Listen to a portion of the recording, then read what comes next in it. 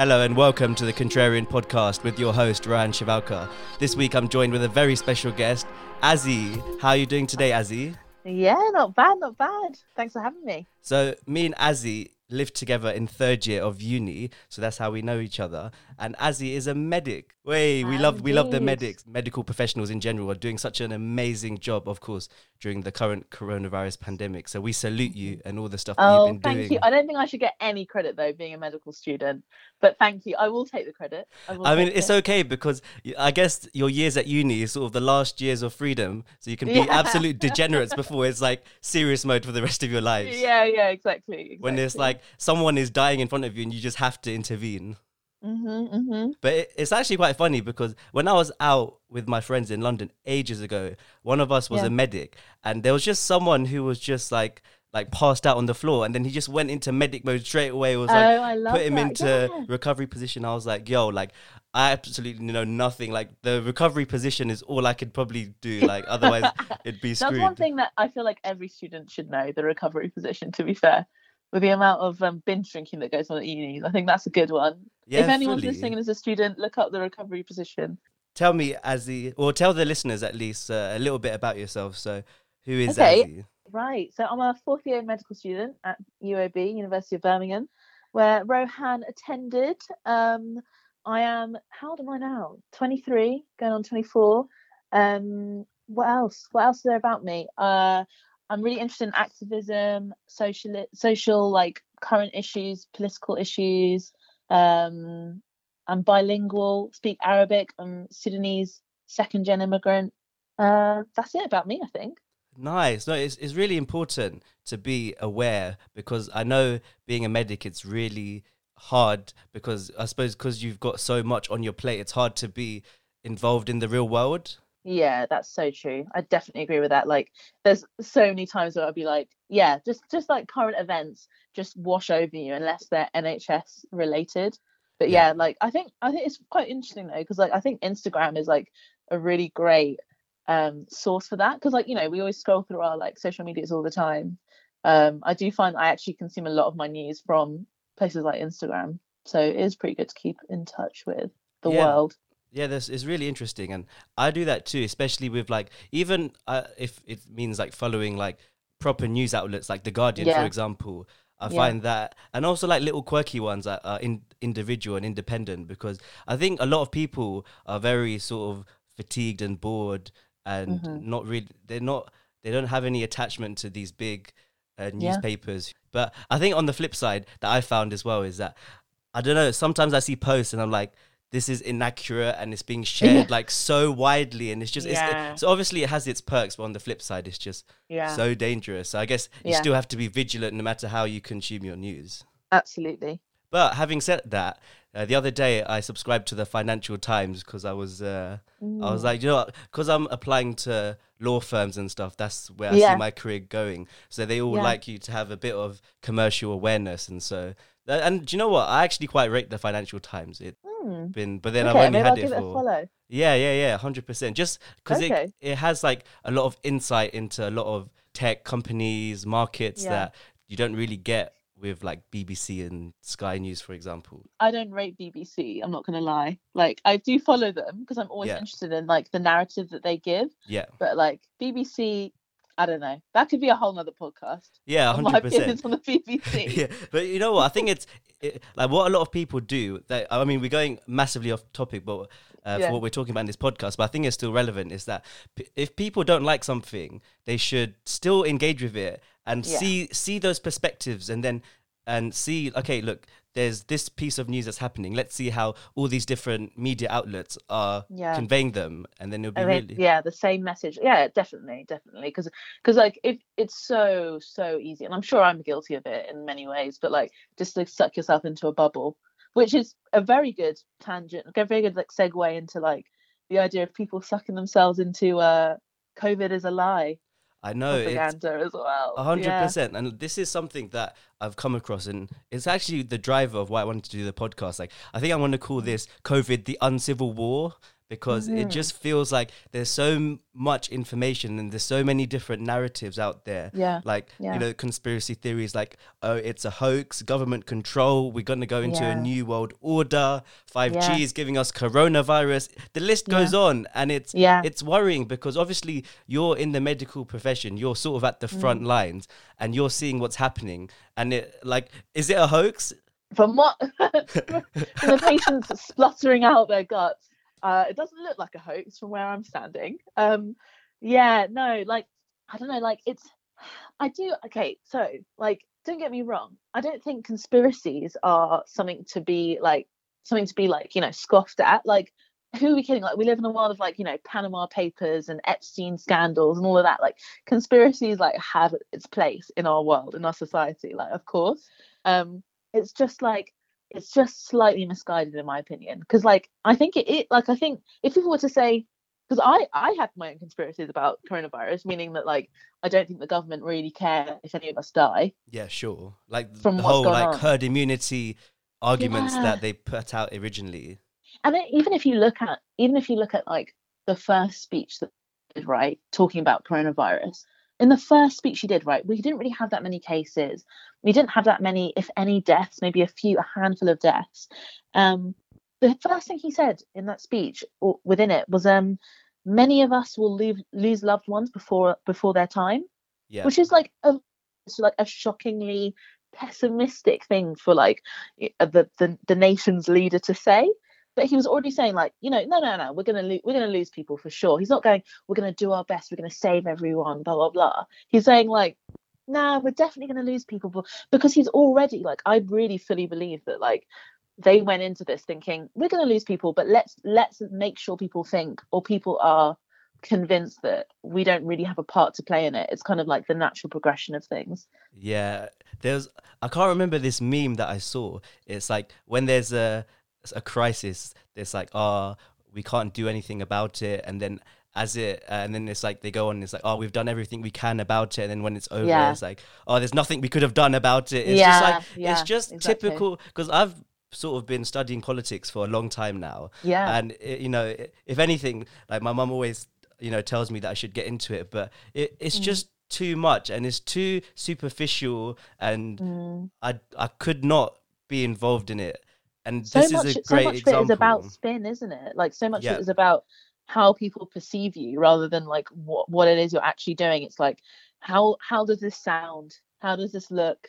Exactly. And then when politicians are asked questions by the media, half the time they're not answering the questions, and they do whatever they want to do anyway. And it's really prevalent under this conservative government. And a few months ago, when we were talking about we did a podcast on the pandemic, and I was like, they're becoming slowly more unelectable just by the sheer amount of mistakes that they're making. And it's crazy. I mean, I don't think that they can be voted in at the next election. Having said that, with Labour and their whole anti-Semitism do you see saga, Jeremy Corbyn just got suspended? I know. As in, I wasn't surprised, and I actually think it was a necessary move to make, because of just to end that chapter in the Labour Party. Right. Because for example, Keir Starmer's his literal tagline was basically, "I'm not Jeremy Corbyn." Wasn't it just a new leadership? Yeah, a new leadership. It wasn't even a better leadership. I've got cool things to lead about. It was just, we're not them. That's literally all it was. Yeah. It'll be very interesting. They did jump the gun. It's quite interesting though. I saw his statement. I do understand why they suspended him for his comments, because he was basically saying, I think they went overkill on the report into me and stuff. But I think that he's just trying. This is ego talking. I think if he actually cared about his political career, he'd just be he'd accept it and move on. I feel that's what he should have done. But to be fair to the guy, at least he's always stayed principled and firm to what he believes in throughout his career. Thing, we saw in the inquiries into the establishment of Labour, and they had all these extremely racist comments against Diane Abbott, Dawn Butler, and where were the suspensions there? There were none. So it's not it is. I do think it's not that I don't think that Jeremy Corbyn should have been suspended. It's more that I think the suspension is disingenuous on Keir Starmer's part. I don't think he really cares. I think it is yeah, a ploy. it's because this has had such massive publicity, Yeah. for however long it's been, Yeah. anti-Semitism and the Labour Party. I think that is just something that had to be done. Whereas you're right, like I've seen Diane Abbott getting a whole host of abuse, especially on social media, because like she does come across as a bit slow, and then but people jump on the whole race and the fact she's a woman, and it's not like, right. And it's quite interesting because it's like the number of times where we've seen, like, I don't know, like what's his name, Boris Johnson or whatever else, like whoever, like what's his name, Sajid David as well, and like mess up on their numbers and whatever, and then no one's going, you idiot, you bloody idiot. But like this woman, doesn't she have like 2 degrees from Oxford and like was one of the first black MPs to be elected? Like you can't be dumb and get there. Yeah, like 100%. Yes, maybe she can come across that way, and like people have been able to like show her in that light, but it is impossible. You've got to be better than the average to break that barrier. I follow a lot of these like activists on Twitter, and they keep like reposting things about Tory MPs, especially what's happened with the whole Marcus Rashford thing and free school meals over the holidays. And it's just really sad to see their thinking behind it, like, oh, we're nationalizing children, oh, we don't have enough money. Like it just shows you the government's priorities, and it's just it's sad to see, because like at a time where a lot of people are struggling, a lot of people are in and out of work, and if you have children, like, come on, they're children. These people, like, children didn't choose to come into this. They haven't chosen anything. Exactly. Like they just dealing with the cards that they've been dealt, and no one should be going hungry. And I do hope that a lot more is going to be done.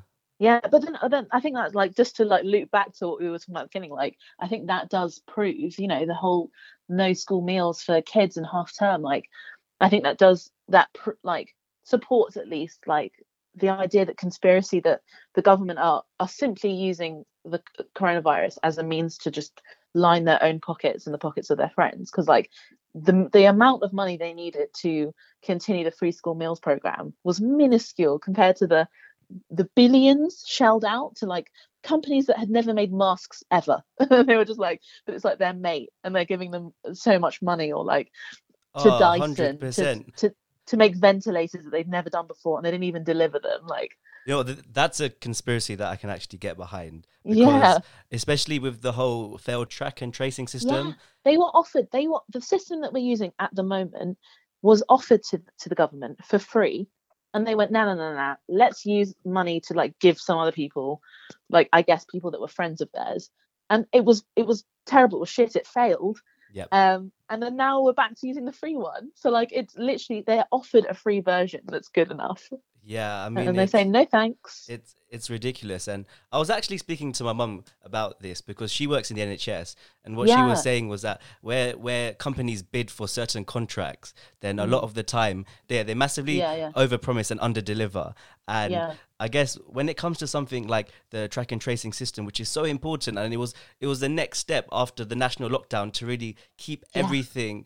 I think if they got it right, then we wouldn't be in the situation we are now. I know it's obviously we've got the benefit of hindsight, but just a proper system that alerts people. Yeah, and this is like, and then exactly, and this is my real like, I'll say anger. My real anger surrounding the handling of coronavirus is the effectiveness of their lockdowns and then variation of lockdowns and tiers. Is that I do believe there is a deliberate vagueness to everything they're saying. There's a deliberate like contradiction, not being clear, like they know how to be clear when they want to be clear. 100%, of course. So from March this year we went into lockdown. I remember it clearly because the weekend before I went to my last Arsenal match, which was that's obviously the last time I was in the stadium. Fully. It was Arsenal against West Ham. We finished it off with a win, and but then obviously what happened, national lockdown.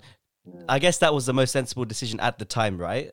Yeah, I think so. I think it was a good thing. I mean, like, wish it came earlier is what it is. Glad it happened. Yeah. So do you actually know about the figures at the time of lockdown? It was March, right? So March, it was 13th of March, it was like 370 a day. 26th of March, I think it was around the 20th, right? Yeah. It was 284 a day, and then 26th of March, And just to like reiterate, today, like yesterday, we had 310 deaths. So that's more than what we had around that Before. time, Yeah. deaths wise at least. Maybe not cases. Oh, actually, cases it's even more. So we are around the same amount of numbers of deaths. Yeah, because I suppose with deaths, right, you could sort of compare it to before, whereas because tracing wasn't really available before, you can't Yeah, it's the really, cases. yeah, the testing of cases, for example. So like I'm seeing 100,000 a day of new coronavirus cases because Yeah. obviously there's been such a proliferation of testing, which has been good, I guess. But Yeah. also it skews the numbers because I remember before you just couldn't get tested. You're like, yeah, Yeah, just stay. totally. If you cough, stay at home for 2 weeks. Yeah. But yeah, So I think it was definitely the right thing to do. Like, and also I thought, you know, like the British public, they really took it in their stride, and I think it really showed like some really wonderful like sides to the British public. Like it people got to know their neighbours for the first time in forever. Like there were these WhatsApp groups where like a whole street would be on a WhatsApp group, and they would just be like, if anyone needs anything, message and we'll drop over some food or whatever. Like people were being, it was this kind of socialist like spring like yeah, everywhere no, I almost. 100% get that because at the start in March time, my mum had to go and look after my grandma. So Yeah. I was at home fending for myself, and my neighbors Yeah. were giving me food whenever I needed it, and it was so Oh, bless nice. them. That's so sweet. That's so No, but I sweet. do Yeah. get it, and it was like the clap for the NHS, which was, I Yeah. guess, it was although it was performative, it was still nice to Yeah, as I a mean, like, and gesture. that's the thing. I think from the public, it wasn't performative. It was like the public really does have, I think, a true appreciation for the NHS, just because I think it is such a huge employer. Like, so many people know someone who works in or with the NHS that Yep. they truly, I think people do have a real understanding by how much work that they put in. I just like, and I really enjoyed it when those claps, like, they kind of spread from just being for NHS workers to like the phrase key workers, because it's like, you know, there are people who are working in your supermarket, local supermarket, that didn't stop like throughout the whole pandemic. And like those people, and you know, refuse collectors and all sorts, like they didn't stop. They are all key workers. And I think, yeah, it was really interesting to see like the government roll out, and like Priti Patel roll out like the immigration policies, you know, calling these people like low skilled workers who at the same time I were know our key workers. it's crazy because yeah, these people that we so desperately need are Yeah. considered by many as low skilled and Yeah. and immigrants and people who we don't want in this country. That sort Mm. of sentiment, and it just shows like these people, and a lot of the time these roles are filled with black and ethnic minority people. Yeah, they are.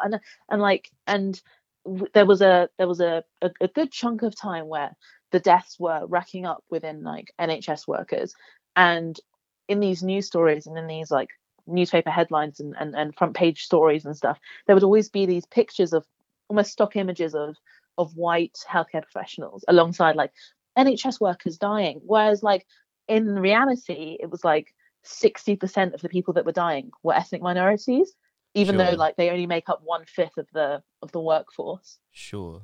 It was actually So really interesting because recently on BBC, there was, of course, it was BBC, but yeah, I came across this article which basically said that structural racism isn't the cause of high figures for BME people that oh, are affected okay, what by were they? COVID. Yeah. So I'll pull up the article. I've got that here. Yeah, ethnic minority COVID risk not explained by racism. Hmm. And so, but I guess this is just one dude saying it.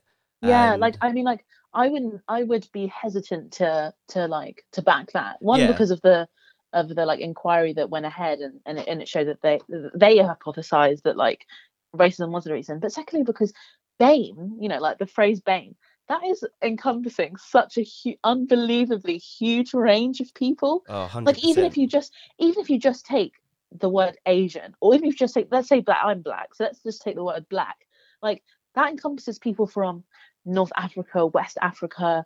They could be like you know, like really southern Indian people might identify as black. There might be like, do you know what I mean? Like Caribbean. There's Sure, so sure. many people. There's such diverse genotypes that to the point where, like, if we were all going to donate our bone marrow, we would tick different boxes because not all of our bone marrow would be compatible. Like, there's nothing that ties ethnic minorities together except for, or at least it's there's nothing that ties all Black people together except for the way that society sees them. You just like appear, your phenotype or the way you look appears Sure. Black to everybody, but Yeah. on the inside, physically, genetically, you're not even remotely similar. So the idea that like all of these BAME people of all these different non-white groups dying at such a disproportionate amount, I can't think of something that would tie them together other than racism.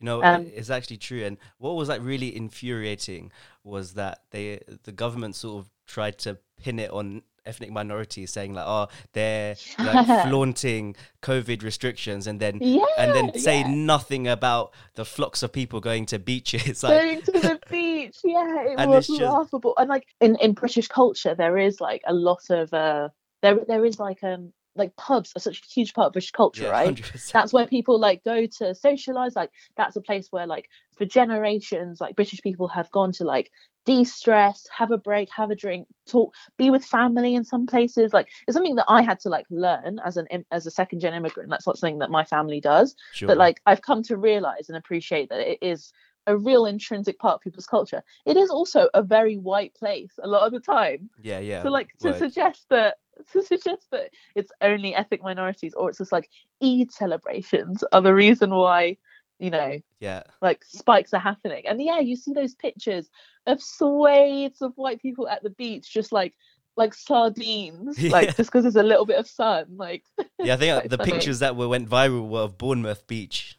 Yeah, I remember them well. They looked, it was quite funny. But I guess structural racism isn't a tangible thing, so it's easy to dismiss because we can't see it.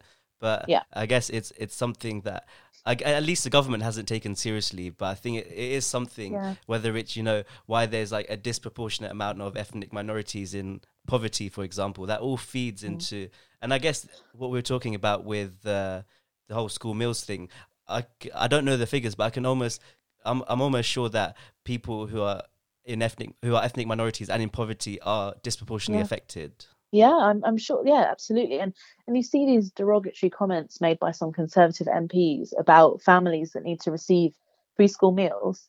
Like talking about, I can't remember who it was now, but he said something like, you know, free school meal vouchers were used to fund crack dens or something like that, or like suggested it in his like replying to one of his followers. Sure. And it's like you just see, like, first of all, if that is true and you know an individual child in your constituency, why haven't you gone and helped them? Yeah, 100%. Yeah, I bet you they haven't even spoken to their constituents. Yeah, literally. And then second of all, it's just like there is this real disdain, and like talking about how free school meals encourages dependency on the state. And it's like, what about bank bailouts? That's dependency on the state. Like, what are you talking about? Like, it's like picking and choosing. And even there's been arguments like, oh, it's the parents' fault, they're misusing their money, they're all buying drugs instead of feeding their kids. It's just feeding into the stereotypes. Like, sorry, how many kids does Boris Johnson have and doesn't visit? Like, what are you talking about? Good parenting? Like, this is 100%. It is unbelievable. It's one rule for us and one rule for them. And like, that's the thing about as well about lockdown, I really want to like stress is that for many of us, and like I come from a middle class family, like I am lucky enough that when it was a lockdown, I was in lockdown. I was actually, my parents were, and my dad is a doctor, so he was working. But other than that, everyone was in a proper lockdown and got to enjoy the benefits of, you know, furlough schemes and whatnot. And but for the majority of people, the national lockdown was just middle class people getting coffee. I think I saw it in a meme, like something like lockdown was just like working class people getting coffee for middle class people while they were at home. Like, because it was basically like, especially when the government shifted the furlough scheme from being something that they implemented, they issued the money for, to, I think it became something that employers had to then cough up the money for. And obviously that ended furlough scheme for a lot of individuals. But yeah, like, it's just I think it's very important because a lot of the talking heads, including myself, are middle class, and I think it does silence a huge majority of people that like I do not have the time to fucking give their 2 cents or anything, because they're just so exhausted, working so hard for this capitalist society to maintain itself during a pandemic, which I just think is the bottom line as to what the government want, really. I guess like people who had you could even say have the luxury is those middle class office workers who could sit at home in comfort on their computer and carry on getting an income, whereas people who couldn't do that had to go and work and had to go and go outside and be vulnerable to this deadly disease, which is really sad. Even even in London, like I remember when they were encouraged. We can talk about how the messaging was really unclear and stuff, where it's like the first week when they're like, yeah, you should go back to work now, and then the central line was just packed. Like there's pictures online where like it just looked like rush hour. Yeah, like it's so confusing, and I think that, for example, like so like my housemate just now, we were talking about how Birmingham, which is where I am at the moment, is going to go in a tier 3 lockdown soon, or tier 3 stage, whatever. And we were just reading, like, I was like, how is that even different from tier 2? And we were reading about it, and it was like there's only like a handful of things that are mandatory for each like area that isn't a tier 3 thing, and the rest are just kind of recommended. And again, like this whole thing of shifting the responsibility onto like local authorities, right? It's shifting the responsibility so that the government can be like, we recommended it, but if it's not actually implemented, right? If it's not actually law, if there aren't people, like if it isn't state mandated, then when things go right, they can be like, we recommended it, and when things go wrong, they can be like, well, it was your local council that decided it. And most of these cities as well, like most cities, as like my boyfriend was just saying, like he was just saying how like most cities are Labour. Yeah. And with a Tory government, when things go wrong, they can be like, your Labour council. Yeah, like this is what's happened in Manchester, basically. Yeah, exactly. Because it's stupid, because they were like, oh, we're going to give you £60 million, and then the Manchester wanted 65 million, and they're like, okay, no, we're going to give you 20 million. This is not how to behave, and it's so petulant considering we're in a pandemic. And it's just that is a great word for it. Absolutely, yeah, it is so. Oh, so it's just childish. mind-boggling. And I guess another question I wanted to ask you was, obviously after we rolled out of national lockdown, we had the great idea of having Eat Out to Help Out. So do you think that was quite naive? And how do you think the government? Do you think they're using medical advice properly? Yeah, absolutely not. Like, I don't think they're using medical advice properly. I don't think they care for it at all. And I think it was a really bad idea. Like that we from what we understand about coronavirus, the things that put you at a higher risk of contracting the virus are indoor spaces, like without stagnant air, the like being in close proximity to people for more than 15 minutes, and like what's going to do that more than sitting across from someone inside in while a pub, you're eating and munching and crunching your food and breathing in and out and laughing and stuff. Like it is so it was so, the gall that they had as well for straight after Eat Out to Help Out to be like, look at these young people causing the coronavirus exactly spike. And the thing is, like, to a lot of young people, it's true, a lot of young people were going out and about, but it's not their fault. If they were being encouraged, especially students who don't have a lot of money and are going to benefit off going and getting half price food and drink, like and also another thing is, like, young people, right? Like this is the thing. Like I thought, like, people are asking the question, right? That are young people being, are they being reckless? Are they not? Sure. Yeah, like, and I think the answer to that question is they are being reckless, but that's what young people do, right? 100%. Like, young people are reckless, and like I think students are the most what's the word that they're the most like uncivilized humans in society. Totally. Like they are Neanderthals. When you walk into like every parent that has a kid that went to like halls, and they walk into halls and they go, oh my god, I thought I raised my child right, but look at this place. In first year when my mum used to come and visit, she never used to go and use my bathroom. She'd rather use like the ones toilet. like the ones at service stations on the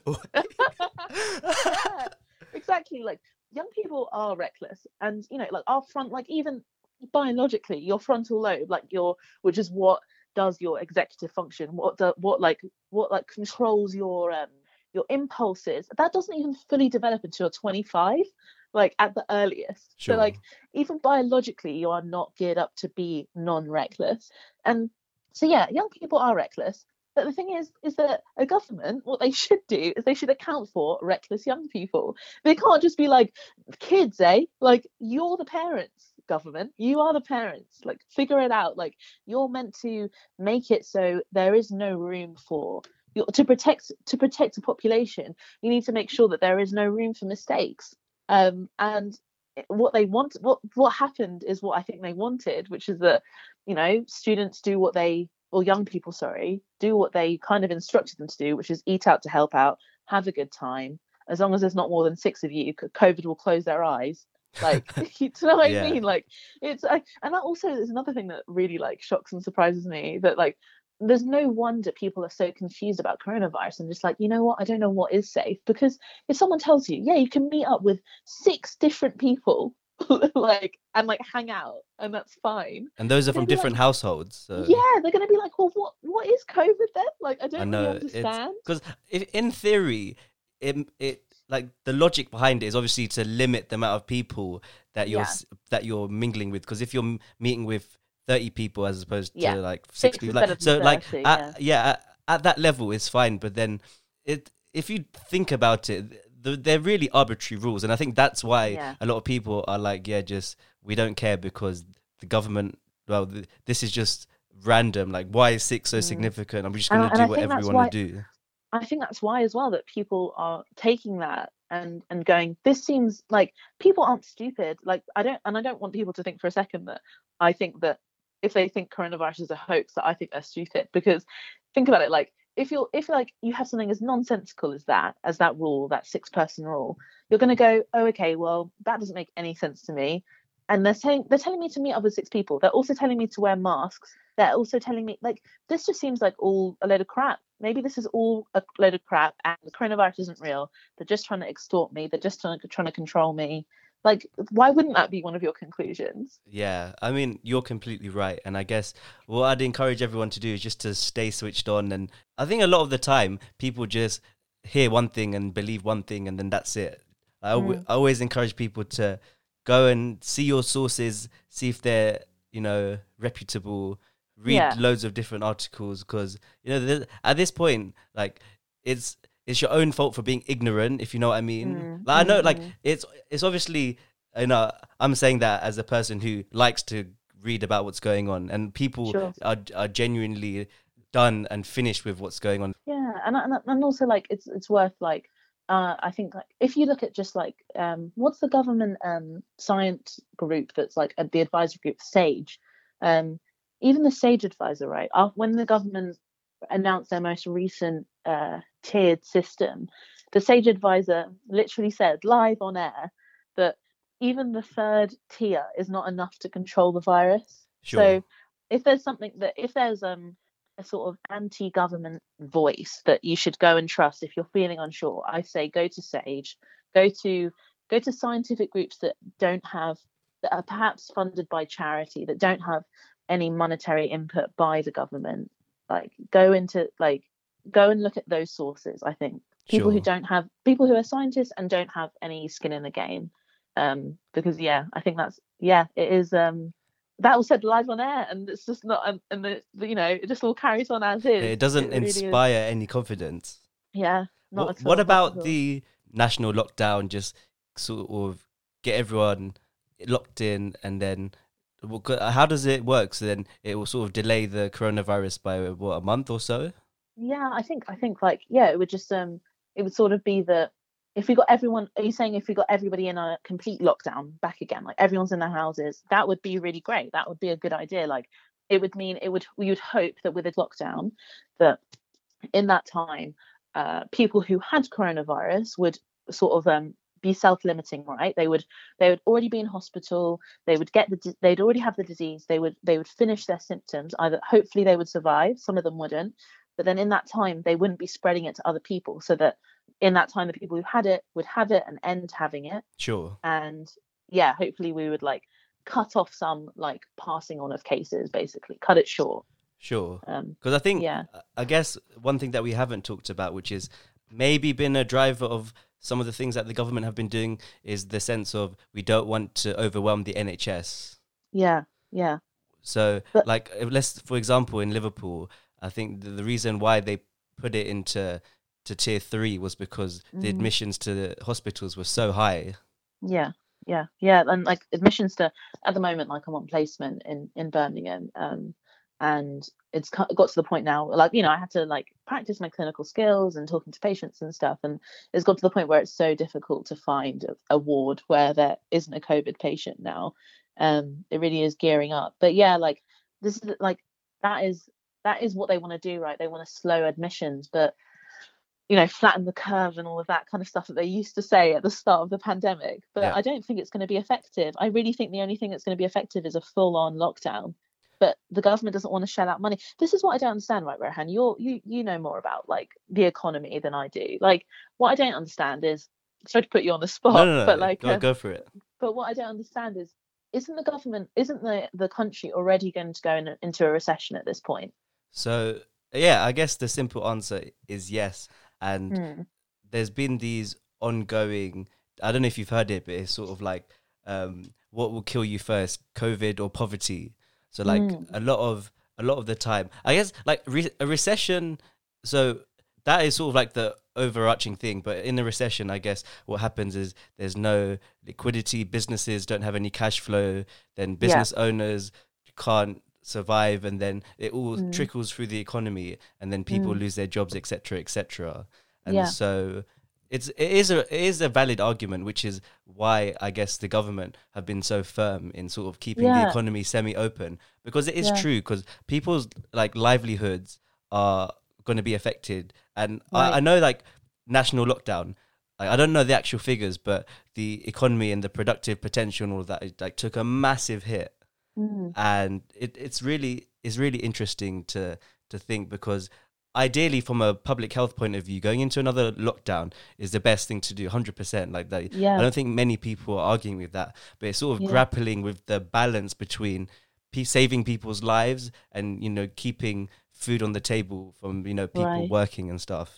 But then this is what I don't get, right, is that like, and this is genuinely, I don't get it, not like a rhetorical question, but like what I don't get is that like, it seems to be that the government is able, like the treasurer is able to pull out these like $1 billion pound checks to these outsourcing like contractors, but they don't seem to have money for furlough schemes or to bail out, you know, small businesses and things like that. So for example, when they said that they didn't have enough money, or it wasn't a suitable allocation of public resources to give starving kids food over the holidays, it's complete nonsense. They can basically borrow more, which means that they can give more money to people in society. So it's not that it's actually a lie that there's no money. It's just they don't want to. And of course, like from an economic point of view, increasing public debt has long run effects in terms of like, you know, someone's gonna have to pay for it in the future. So like that does, whether that's taxpayers or whatever. But when it comes to a pandemic, you know, not even just a recession, but a recession caused by a public health crisis. You know, show some compassion, show some empathy. You know, need to be a bit more proactive, especially if you want people to be on your side and listening to what you're saying as a government. Otherwise, it's just I guess this is my opinion. What we need is something that would end the suffering from over the longer term. So whatever it takes, like I'd rather have like a few months of, I'd say, like pain, whether that means another lockdown, and then for in the future, then we can just go back to normal. This is the thing. What is the new normal? Is this the new normal? Yeah. What's going on? Yeah, honestly, like I think like in terms of like the new normal, right? Like I do think we hopefully will see a future that does involve like a lot more, you know, flexibility with working hours, more working from home and stuff, which would be really good for like, let's say like, you know, Sure. parents with young children, or like people with different abilities, like physical disabilities and stuff, and Sure. that Something. they So can't go into work as yeah. much, or whatever. Like that would be really brilliant. But one thing I have heard, and I don't know how like true it is, but one of the reasons that I've heard that Tory like members do want to have like people going back into offices, they're really keen on it, is because a lot of them do own uh, buildings that are owned by Of course they the do. office spaces. Yeah, Yeah. they own a lot of office spaces, and so they're just like, nah, you should really go back to the office, mate. I know Because this like, is the thing. There's always ulterior motives. Like no matter if yeah, what side, whether it's like you're left leaning or right leaning, yeah, like it's it's establishment versus non-establishment is what it really is, yeah, rather than yeah, left and right, isn't it? 100%. Well, one thing that I came across that was really interesting was the Mm. whole rise of e-health. I don't know if you've heard of it. So Okay, it's about right, like remote diagnosis and using right, technology and AI to yeah. because I guess like a lot of professionals get health insurance, and if they're through their Mm. company, and so if they're feeling like ill from home, they can get a remote diagnosis. I was just wondering what your Mm. thoughts were on something like this. Yeah, I think that would be brilliant. Like, I mean, like it takes up like another barrier to healthcare, right? Like, and that's the thing. Whenever there's stress on a society, that's what really, we all know this. That's what really emphasizes the inequalities in our society. And like one of the things that does influence that does emphasize that is the fact that a lot of people don't have the time to take out 1 hour of their day to like leave work early, or like leave in the middle of their lunch break and then go to the GP and then wait for longer and then have a delay and then see a doctor and then go to the pharmacy. Like they don't have the money or the time. So like a lot Sure. of working class people can't do that. So if a lot of people do have access to a smartphone, and yeah, e-health, and that, I mean, I know that my local GP does do video calls, and they Sure. have done a lot more telephone consultations since the pandemic started, and I think that could be something that does continue as well. Like I think people before would be quite averse to the idea. They want to see their doctor's face and Yeah. have them look at the rash that they have or whatever. But if we can, then we get into this whole thing of like, what if all our data is on the cloud? I And mean, we're sending pictures and this stuff. is another thing that people are really annoyed about with this whole contact tracing system. Is that I don't want to give my details to the government. Yeah. But it's like every time you sign terms and conditions, whether it's an app, Yeah. whether it's your social You're media, giving anything, so you're much. you're Yeah. basically letting third parties profit off your data. Metadata. So it's Yeah. just like what a time for people to pick and choose about their Yeah. privacy. Yeah, But but I think the nervousness is completely like justified. It's just misdirected, I think. oh, But 100%. I think that to go back to the idea that like shows, so like you were talking about the government, like show some compassion when it's like a pandemic, give some money out to some kids who are hungry. Like I think that I don't want to miss this point of like a real huge reason that we've handled the pandemic the way we've handled it globally as well as nationally is ableism. Like that is a huge, huge factor. Like think about like how many times have we heard someone say, but the ones who are going to die were going to die in a few months anyway, weren't they? Or like, can't the ones that are shielding just like stay inside and we A go hundred on? percent. I mean, this is another thing that I wanted to bring up is that like people are genuinely putting forward the idea that we should just lock up the vulnerable and elderly, Yeah, and then society goes back to normal. But yeah, it doesn't work like that. Like how no, like fair enough. In theory, you can be like, yeah, this might have some merit, but how does it yeah, materialize if a 25-year-old who's going out and about is living with their elderly grandma? Like yeah, what? yeah. And also that the reason why that comment is so ableist is because, or that sentiment is so ableist, is because what it implies is that people who have different abilities, who are disabled in some way, do not contribute to society. It Yeah, suggests that 100%. once they're locked up, society will be normal. But that's such a huge proportion of our society. And you're suggesting just because they have a different ability to you, they don't contribute to our society and we can continue on without you. Like that is, there are so many like invisible disabilities that A people hundred don't percent. even think about, like people who have cancer or are immunosuppressed in any way, or there's so many people who are of all different ages. And also the ageist sort of comment of like, like we have all these national treasures that we love, like David Attenborough and whatnot, and then we'll just like, you know what, lock them up. And it's like, don't you love your grandparents? Don't you love like these people who have not only okay, so perhaps they don't contribute to like, the working population, but they have contributed to the working population, and they deserve to benefit from the society that they helped build. 100%. Like they are part of society. Yeah, exactly that. And I think that, and for a really long time as well, another ageist thing, like the government was straight up not including the deaths in care homes in their numbers. I mean, that was numbers terrible. of daily deaths.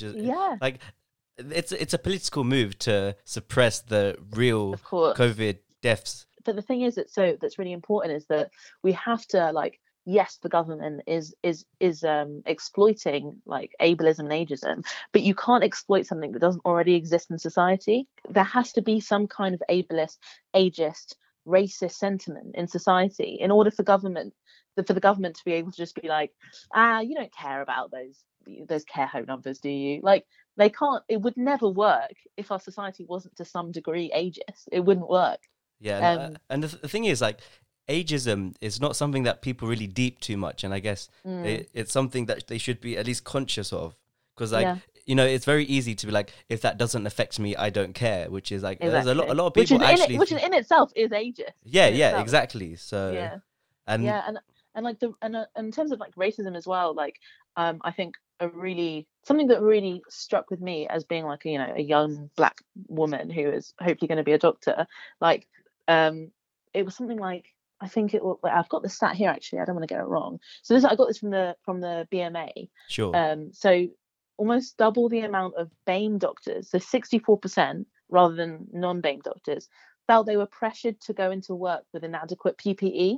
Oh wow. So so 33% of white doctors felt this way, and 64% of non-white doctors felt that way. And so there is this racist sentiment in our society. Why do you think that is? I think that it's because I think there is this racist sentiment in society that basically looks at non-white people and sees them as sort of perhaps disposable, perhaps stronger than the average. Sure. Okay, I see. Yeah. Do you know what I mean? Like almost like an animalistic, you can handle anything, can't you, kind of thing. Yeah, rather than because you came from a different country and had to settle, and you started off with £1 and a piece of string.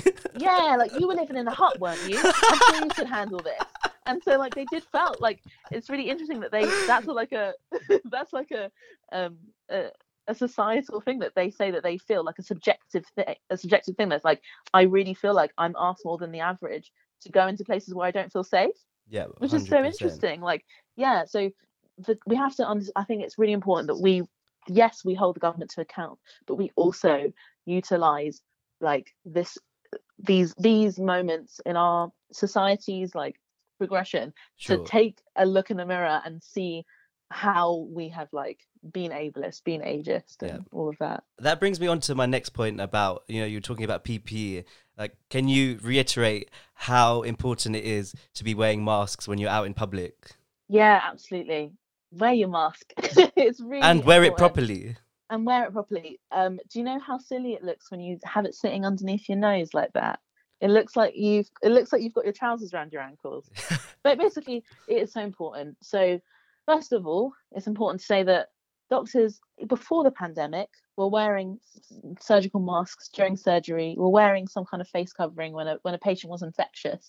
Like, that's a thing that we've already been doing before it was a thing that we were doing society-wide. Sure. So it does have scientific basis. It is something that has been done by medical professionals for a very long time. And secondly, you need to understand that, so how the virus like seeps into you basically is by your mucous membranes. So these are like basically the slimy areas of your body, which sounds kind of gross, but it's like the inside of your mouth, the inside of your nose is a mucous membrane, your like genitals is a mucous membrane, and also your eyes as well. So that's like a slimy kind of place. So yes, you can be wearing a mask, but what that is doing mostly is it's protecting the person, other people. The place that you're generating aerosols, you're generating like kind of spray, is from your mouth and your nose when you're breathing out and in, and when you're talking and singing and all sorts. Yep. So that's when that's coming out your mouth. So you're covering your nose and your mouth with a mask. and you're protecting the other person. But if that other person isn't wearing a mask, they're spraying and all of that. And yes, you aren't inhaling it, but it can very easily go into your eyes. Sure. Your eyes is an open mucous membrane. That's why people wear things like goggles and visors and all of that. So it's important. Oh, I didn't actually know that.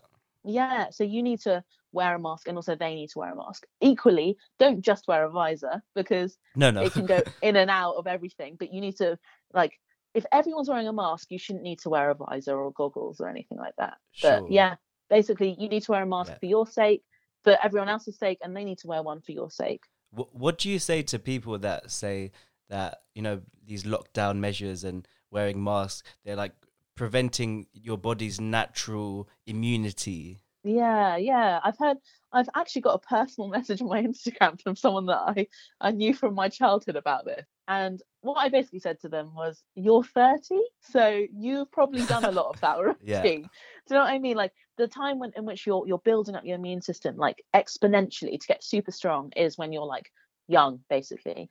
By the time your immune system can continue to get smarter and smarter and learn to defend themselves against like more things. But if your body has never seen COVID before, there's a chance, yes, that your body can notice COVID, learn to fight against it, and you never get any symptoms. And those people that are asymptomatic carriers. Sure. But there is a chance your body has never. This is what a pandemic is. It's saying, hello, like, humanity. Here is a new virus that none of your immune systems have seen before. So there is a chance that your body could see this, this virus, and be completely decimated by it. So yeah, like, you can get big and strong from it, but equally you can be absolutely annihilated by it. And secondly, there are loads and loads of people who have not gotten a full, like, ventilator inpatient coronavirus, but have been maimed by the virus. Like, it's been like 6 months since they had coronavirus, and they still get breathless when they go up the stairs, when they never used to. And they could have been young and had nothing beforehand. Or there have been like instances on like where people have had acute kidney injury because of it, seizures, episodes of psychosis. Like, there are all sorts of things that we don't know about the virus that it could cause, that's completely systemic, that like affects your whole body. So yes, you could have nothing. Yes, you could be completely fine. But equally, there seems to be things that put you at risk more often.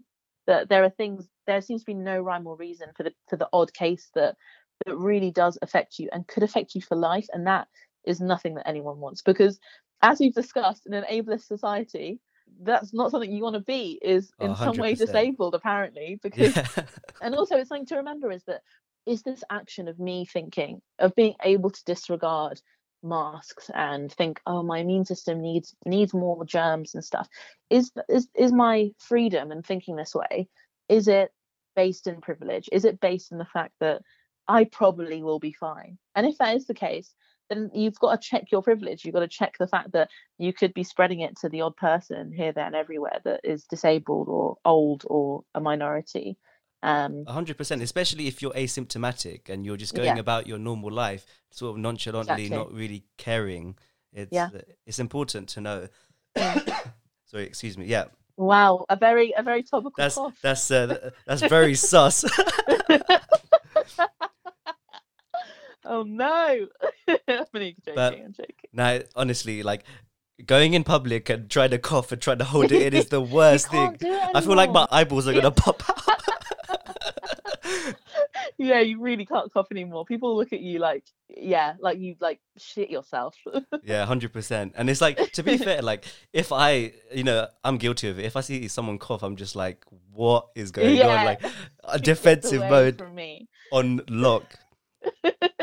Another thing that's been quite prevalent over, I guess, the whole sort of last 6 to 8 month period is people's mental health. And lockdown is a very difficult thing to do, and being sociable is something that helps their mental health. Well, that was taken away from them, or people were put into really toxic situations where they were exposed to domestic abuse and stuff, which was again on the rise. So have you, with patients, have you seen anything like this on the rise? It's been really tough for patients who in terms of like hospital, it's been really tough for patients who have some kind of chronic condition that means they're stuck in hospital because I saw a patient not too recently that was diagnosed with a relapse of their cancer, and they had to be put in, basically admitted to hospital really quickly, and their wife had to basically be told, you can't visit your husband and your kids can't visit your husband for at least a couple of weeks while they're having chemotherapy. And that's something that's really tough. Like, people can't have visits when they're going No, it's through so some of the sad. toughest Yeah, times in their yeah. life, the most isolating times of their life. And it's really heartbreaking and unfair, and there's no good reason for it, like no good moral reason for it, like it's really demoralizing for them, and just another reason to want to get through this pandemic so that people can like have the comfort of their families when they need them most. And it's so morbid as well, because those patients, they can't, their families can't see them unless they're dying, basically. Yeah. Do you ever think a lockdown can have regard for mental health, or is it just something that just is a natural consequence of such a thing? Yeah, I mean, with the like with the joys of the internet and social media and stuff, like, I do think that on one hand, people who have access to technology are, meeting, like, almost interacting with other people more than they did before, I think. Sure. People are having those sort of online pub quizzes and Do you remember the house party app? yeah, yes, which had its quick demise because of a rumor, bless Yeah, him. but honestly, like like this is again what we were talking about earlier about like fake news being rampant. Yeah, It's like, they yeah, were just one like, little thing. I can't believe this happened. Like, we were doing so well. Yeah. But yeah, like, people are in one way interacting with people more, but there is something about human connection and touch, and people like crying when, like, I've seen people do these really adorable, like, have you seen these like cellophane sheets that they put up with Yeah, yeah, armholes yeah. I've seen so that. they can like hug their like grandma or something? And it's so adorable. And you see people, like, yes, they've spoken to each other every day on the phone or on FaceTime, but that human touch, we are social animals. And I think, yeah, you are right to a degree. Like, a lockdown does have no regard for that aspect of what we need as human beings, which is like social interaction and yeah, and physical touch. So yeah, I think it's more important, if anyone has like free time, like, this is like a little plug, not for anything that I do, but if Right. you have time to like join a charity that like calls older people or calls people who are refugees, there are loads of these charities, and you can do it from home, just to like chat with them, and just to you'll have some interesting stories that you can learn from them as well. And like, just to be like, people are more alone than they would be averagely. And we always have a problem with elderly people being lonely in the winter anyway. So if you Sure. have free time to do it, like, please, like, if anyone's listening, that would be really great. Like, even when I had to spend a few weeks on my own while my mum was Yeah. looking after my grandma, like, I'm me as someone who's quite sociable and stuff. Yeah, It yeah. was a massive self shock to my being, but then it was Yeah. nice. I guess it was nice because it gave me time to self reflect, have a bit of introspection. Yeah. I guess, like, knowing it's going to end at least at some point, it gives yourself some relief that, like, at least someone's going to come back in like a few weeks. Yeah, But yeah, like, that indefiniteness to it all, like, I can't imagine. And yeah, like, as you were mentioning, the people who are stuck in a domestic abusive like household, that's something, when people first started talking about that being an issue, it really like, that really like shook me, because home is somewhere where you want to feel completely safe, and imagine just being told you're stuck in your nightmare, like, I for know. indefinitely. Like, that is, cannot imagine. I remember when I was in the sexual health clinic for placement, they've now incorporated that into every phone call session. They always ask firstly, are you on your own? Like, are you in a safe place to talk and stuff? And if they say yes, then they ask, are you safe at home as well? They just like implement it into like a safeguarding question. If you know anyone who is suffering or in this situation, then there's always there's loads of helplines out there. Like, Yeah, recommend them to your friends. Maybe in the description of this podcast, I'll add a link to some like I think so. helplines. Right, going into the future, we're gonna need a vaccine, right? Is that the only way to get out of Mm, this nightmare? I think it might be. I think it is. Like, this is the thing, right? Like, there's we've seen we've seen our own government, the UK government, decide, like, turn down a free track and trace app to ship out a bunch of money for a shit track and trace app, only to then go on with the good one. Who knows what kind of money that they will spend on a vaccine? Sure. Like, I don't know how much money we can, like, there is like there have been people who have offered free vaccines that before, like in terms of COVID, they're saying we're working on a vaccine, we'd like to offer it for free to people if it's available. And then They're like the you know guinea pigs. yeah, and that is something that is scary. I know. But the thing is that there is obviously, like, big pharma and these Yeah. huge companies This is that is what I the wanted to opposite of talk what they about. want, Yeah, isn't because it? like the potential market for COVID vaccines is going to be huge. Whoever hits the It would be jackpot, $1 billion business. whoever Wouldn't it? gets that vaccine out first is Yeah, gonna make so much money. It's gonna be exactly, unbelievable. So exactly. this is the thing, and like a lot of people, like even before COVID was even a speck of dust, Yeah.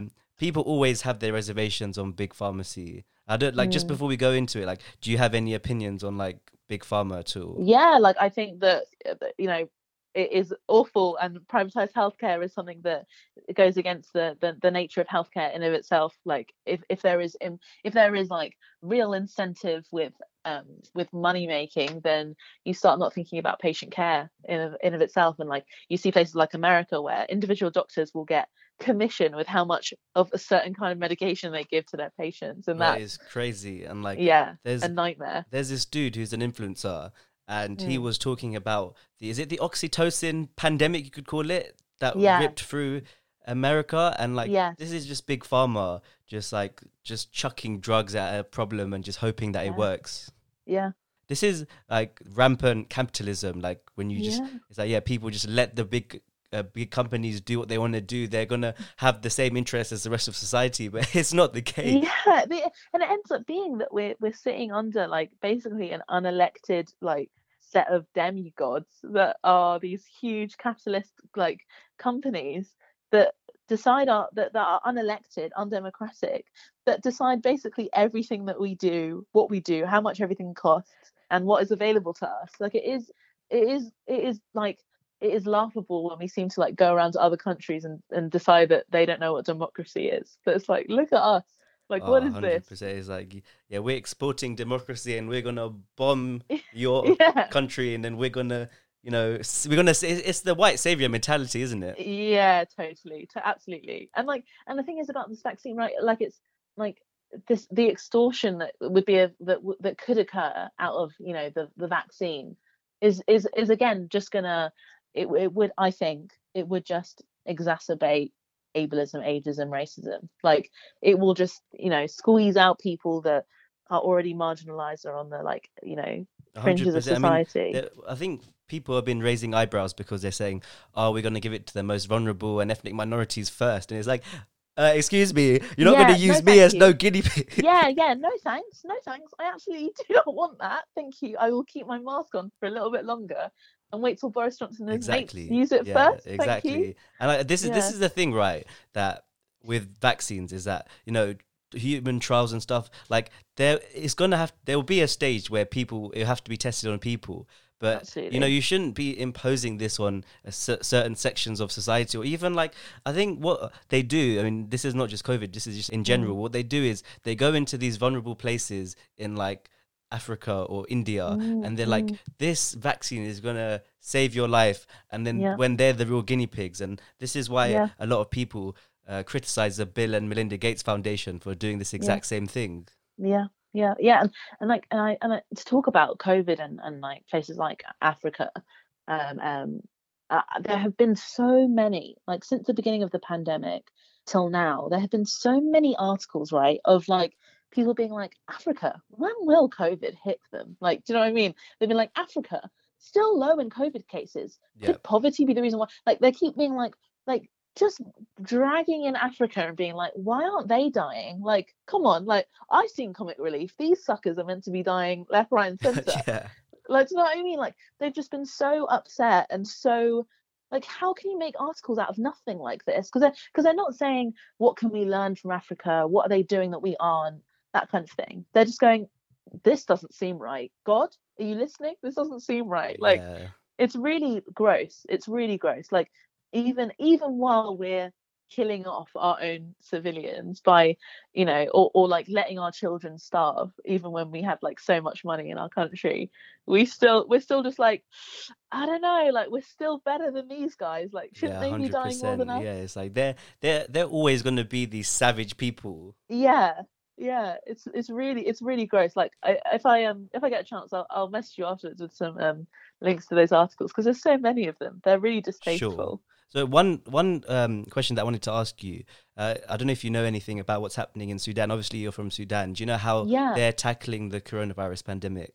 Well, I think that generally, like, I don't think there's not a lot of coronavirus in Sudan at the Sure. moment. Like, I don't think, like, I think because it's pretty dispersed in general, and a lot of things are outside anyway because it's such a hot country. Okay. There's not a lot of internal things that go on. And So apparently the sun kills coronavirus. yeah, well, apparently, or like inject bleach. Don't do that. I'm not being serious.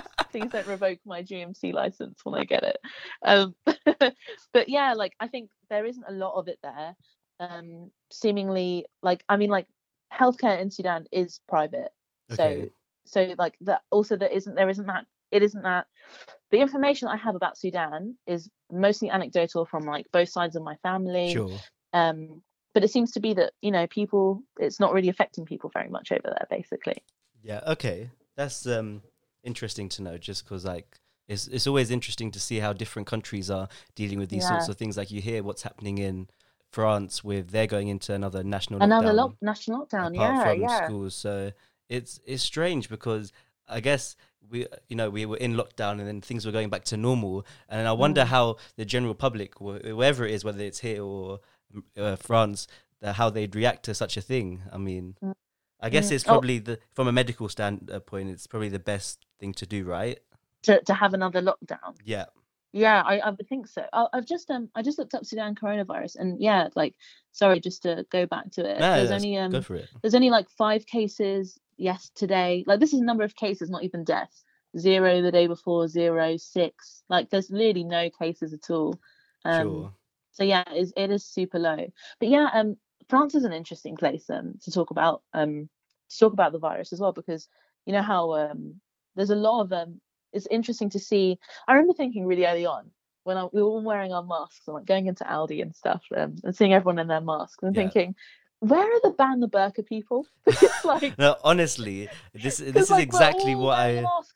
Yeah, we're all wearing our masks right now. And like, do you remember when they'd be like, ban the burqa, it'll be terrifying our children, blah blah blah. Like, this is like, how would we go about daily life? Imagine if everyone had their masks covered. It would be a nightmare, their face covered.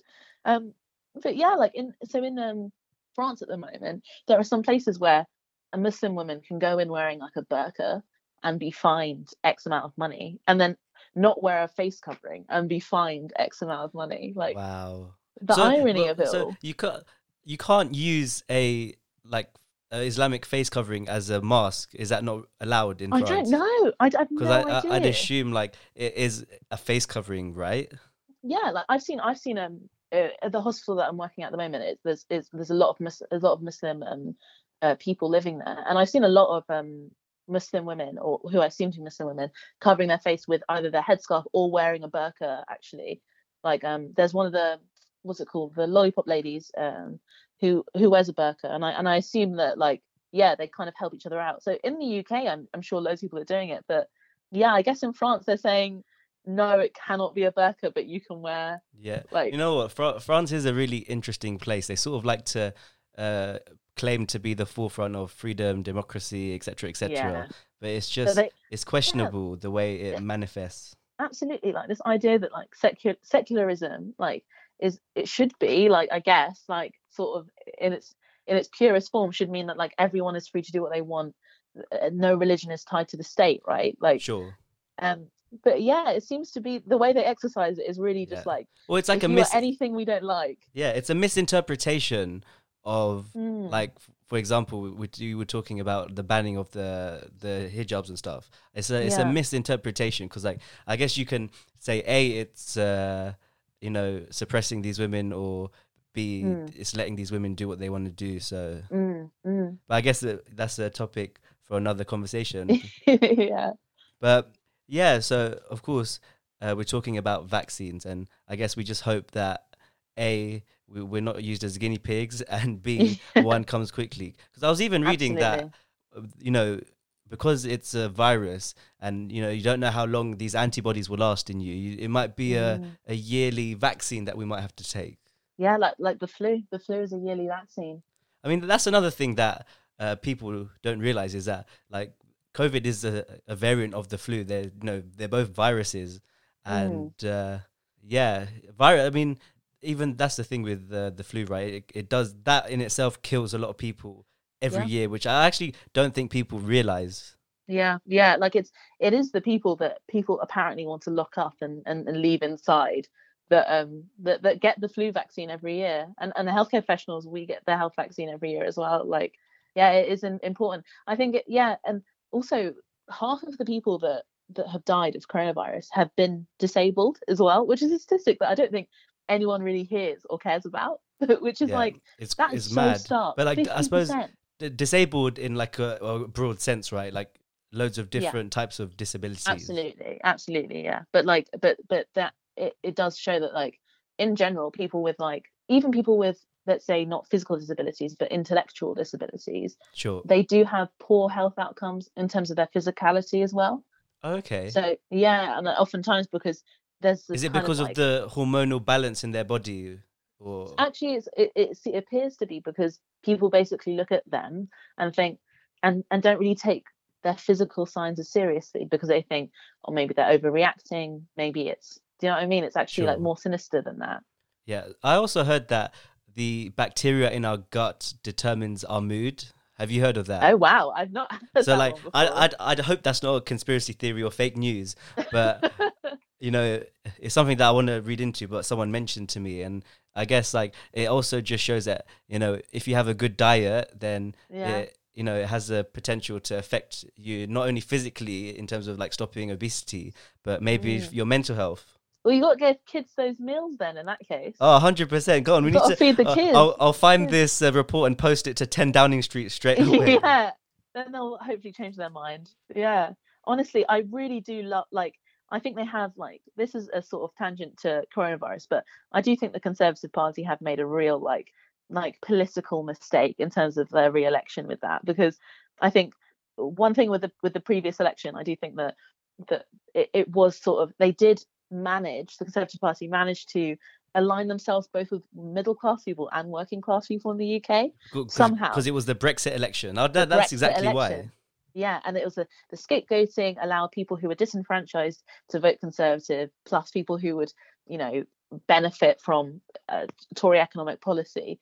So like they merged together. But one thing that so now they do this, like they don't like continue the free school meals for these children, and like they've completely effed it up at this point, because it's like you realize that's like half of your base. Like a lot of people have children or know people that have children that need free school meals. It was never a big deal, like when I was growing up, that people 100%. had free school meal vouchers. Like they have really alienated like a huge chunk of people. They've really made a mistake there, like, which just shows how out of touch they are. And to 100%. Be like, to not realize this wouldn't go down well. And also like following on from that, we're seeing now in America they've got the elections, and I don't know if you heard, but in a lot of the swing states where COVID, like the government response to COVID has been really poor, like though they're more likely to vote for Biden instead of Trump.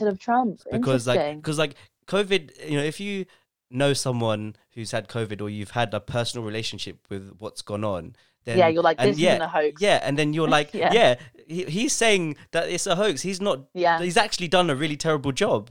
So I guess that this is, again, I think this will filter through in this country. I mean, it's worrying to think that, you know, the election was only last year.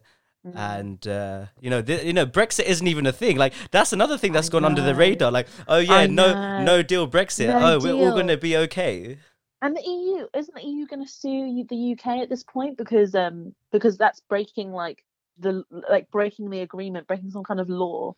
Yeah, I saw that. To back out of that deal. So that's another thing that the government are going to have deal with. It's all very interesting, and we just hope that. I mean, I just read today that scientists warn of new coronavirus variants spreading across Europe. I also saw that. I almost didn't want to mention it. I was like, that's a new kind of worm. I know, but it's just. Want to wish. All I'm doing is like sometimes I hope it's fake news. I'm like, please, no, like. Because it's originated from Spain, right?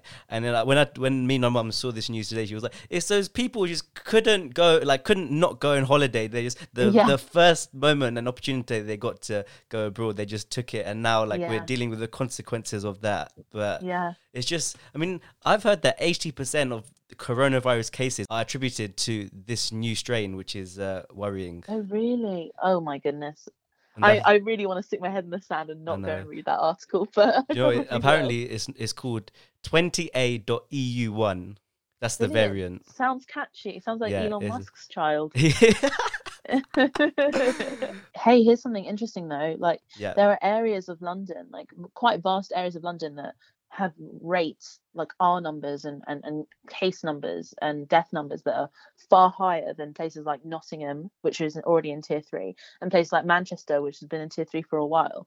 That it's quite interesting and perhaps classist, the fact that the tier 3 sort of wave has come from Manchester, then gone to Nottingham, and now Birmingham. Like, whereas like they don't seem so trigger happy with London. 100%. And there's a real north-south divide now. I don't know if you've seen this. Like, there's like these banners on bridges, like north against Washington against Westminster.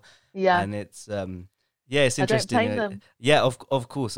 And I'm from London. Don't blame me. Blame this terrible government. Yeah, I'm from East Sussex. Like, who am I to say? I'm only here because of uni, but I really want to distance myself from East Sussex right now. 100%. Yeah, but I mean, everybody stay safe, wear your masks. Yeah, 100%. Honestly, it was great to talk to you about this. I think it's been a great chat. The reason why I asked you is because I know that you're like UOB's finest medical student, and also like you're like very aware of what's going on and stuff. And thank you. And what I like is that, because obviously we had these conversations all the time in third year, and it's like the ability to explain something in a simple and logical way is something really important. Like you see this in politics, everyone waffles and talks too much and you don't understand what they're saying, but to get your point across clearly is the way to go, and I feel that's what you do. Oh, that's so kind. Thank you so much. I've had a really good time. This is the evening's gone very quickly. That was really 100%. Great. And we'll have to get you on in the future. There's plenty of things we can discuss. I'd love to be back. And on a closing point, of course, it's been Black History Month as well, and you've been very active in terms of BLM, and you spoke at one of the rallies, right? I did, yeah. So, like, if you could just give like a synopsis of like some of the things that you said, just like really of course, important and salient points. It was basically just to say that how much I appreciated the non-Black people that had come to the march, because at the end of the day, yes, BLM, Black History, is about amplifying Black voices, amplifying Black history, amplifying the points that Black activists that are far more articulate than myself have already said, that have already written books about, that are so important, varied, and intellectual. However, it is important to understand that our voices are worth so much more when non-Black people are standing by our side or are amplifying them. 100%. Yeah, that's basically my main point, is that we see you. Thank you so much for the work that you're doing to be allies, and you've got to carry on. Like, it is important. So yeah, that was basically it. Nice. Well, thank you so much, Azzy. Have a great evening. Speak to you later. Bye. Thank you for listening to this week's episode of the Contrarian Podcast. Make sure you check us out on all of our social media: Instagram, LinkedIn, Twitter, and Facebook. We'll be back next week for another episode of the Contrarian Podcast.